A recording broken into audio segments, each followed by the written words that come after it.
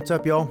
I want to welcome you to a special series by Straight White American Jesus in partnership with Americans United. This series is called One Nation, All Beliefs, and it's about the separation of church and state. I know the separation of church and state for many of you is a key issue, something that you fight for, something you think about a lot, and something you know has a significant impact on your personal and public life. For others of you, you might be wondering, well, why separation of church and state? There's so many things happening in this country that demand our attention. Reproductive rights, protecting gender and sexual identities, thinking about school curricula, banned books, the takeover of school boards all over the place. Well, one thing that Americans United and us here at Straight White American Jesus recognize is that the separation of church and state is the foundation for all of those issues. Because unless we have the separation of church and state, we cannot have a fair government that works for all people.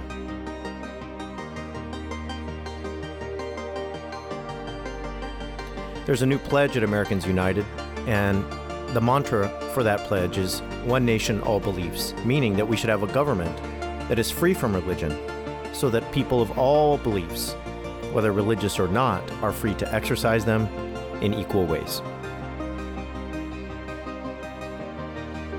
On this series, you're going to hear clergy, you're going to hear activists, you're going to hear nonprofit leaders, trans pastors, secular rabbis, queer black ministers, all talking about how the separation of church and state is the basis for protecting the things that we care about the most.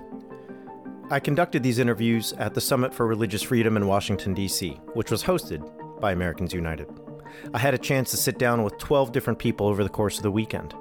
So as you listen, you may hear plates ringing in the background and conversations happening. You're going to hear a conference that was in full swing.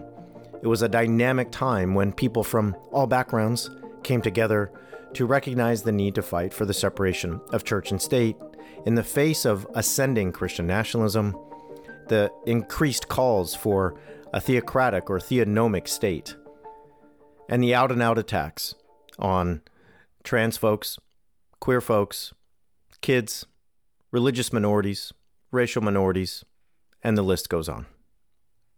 Our conversations inspired me to think about the ways that we can organize together and make a difference in a world that often feels like it's full of despair. I'll tell you, friends, that the thing that I took away from these conversations is that the places that you might think are void of hope, are void of any light in the darkness, are the places where young people are organizing, the places where black churches and secular activists are working together to fight for equal representation and rights for all people.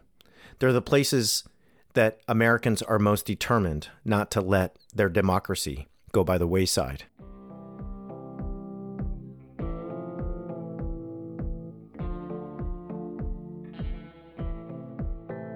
I also walked away thinking a lot about the stories we tell. I think that it's easy to concede narrative to the extreme right, the Christian nationalists, the religious right. They have a story.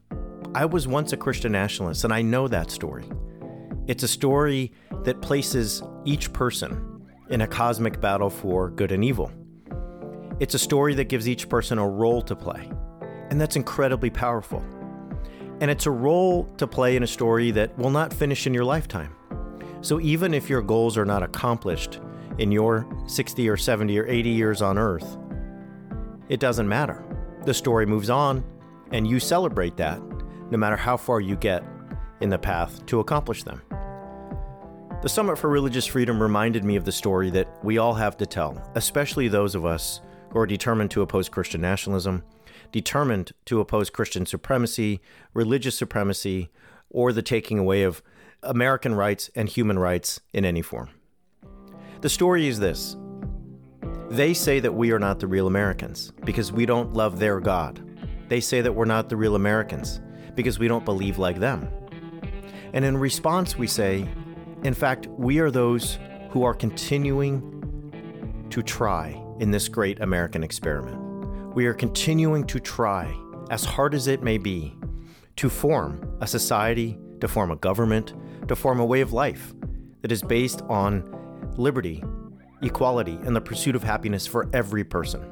We have a story that says, whether you're a secular Jew, whether you are a Korean Presbyterian, whether you are a Black Baptist, whether you are an atheist from Seattle, or a Unitarian from New Mexico, we are those who are fighting for a vision of a world that says, regardless of your belief, regardless of your identity, you are included, protected, and cared for in this society. Martin Luther King Jr. once said that the arc of the universe bends towards justice. And I'll be honest with you, I'm not sure if that's true, because I don't think that it's destiny. But I think it could be true. I think it could be true that the arc of the universe bends towards justice. It just takes people willing to walk the path and bend it in that direction. It takes those willing to participate in the story I just talked about, to decide that they have time and money and energy for one thing, one issue, and willing to gather with others and fight for that issue. It depends on those willing to say, we're going to walk as far as we can go, arm in arm, until the end of our lives. And we'll know that even if we don't get to the end of where we want to be, we will have created a path for those after us to walk, for those who come after us to follow, for those after us to remember the battles that were fought, the persistence that was shown, and the refusal to give up in what often feels like a time of great hopelessness. That's our story. That's the way that we bend the arc of the universe, in a small way, but in a way that's significant. That's what I walked away thinking about after the Summit for Religious Freedom in Washington, D.C. I want to thank you all for listening to this new series. I guarantee you that as you make your way through these short episodes, you're going to be inspired. You're going to see the world in a different way. And I hope that you'll find a means to get involved in Americans United or in any way you can on a local level when it comes to reproductive rights, when it comes to protecting trans kids, when it comes to protecting the vote, making sure that everyone has a right for their voice to be heard. Whether that's standing up at a school board meeting, whether that is not allowing one of your local elections to go to a far-right Christian nationalist candidate simply because they ran unopposed. You can find the link to the Americans United Pledge for One Nation, All Beliefs and the Separation of Church and State in the show notes. My name is Brad Onishi. This is a special series, Straight White American Jesus, in partnership with Americans United. We hope you enjoy the interviews. Thanks for being here.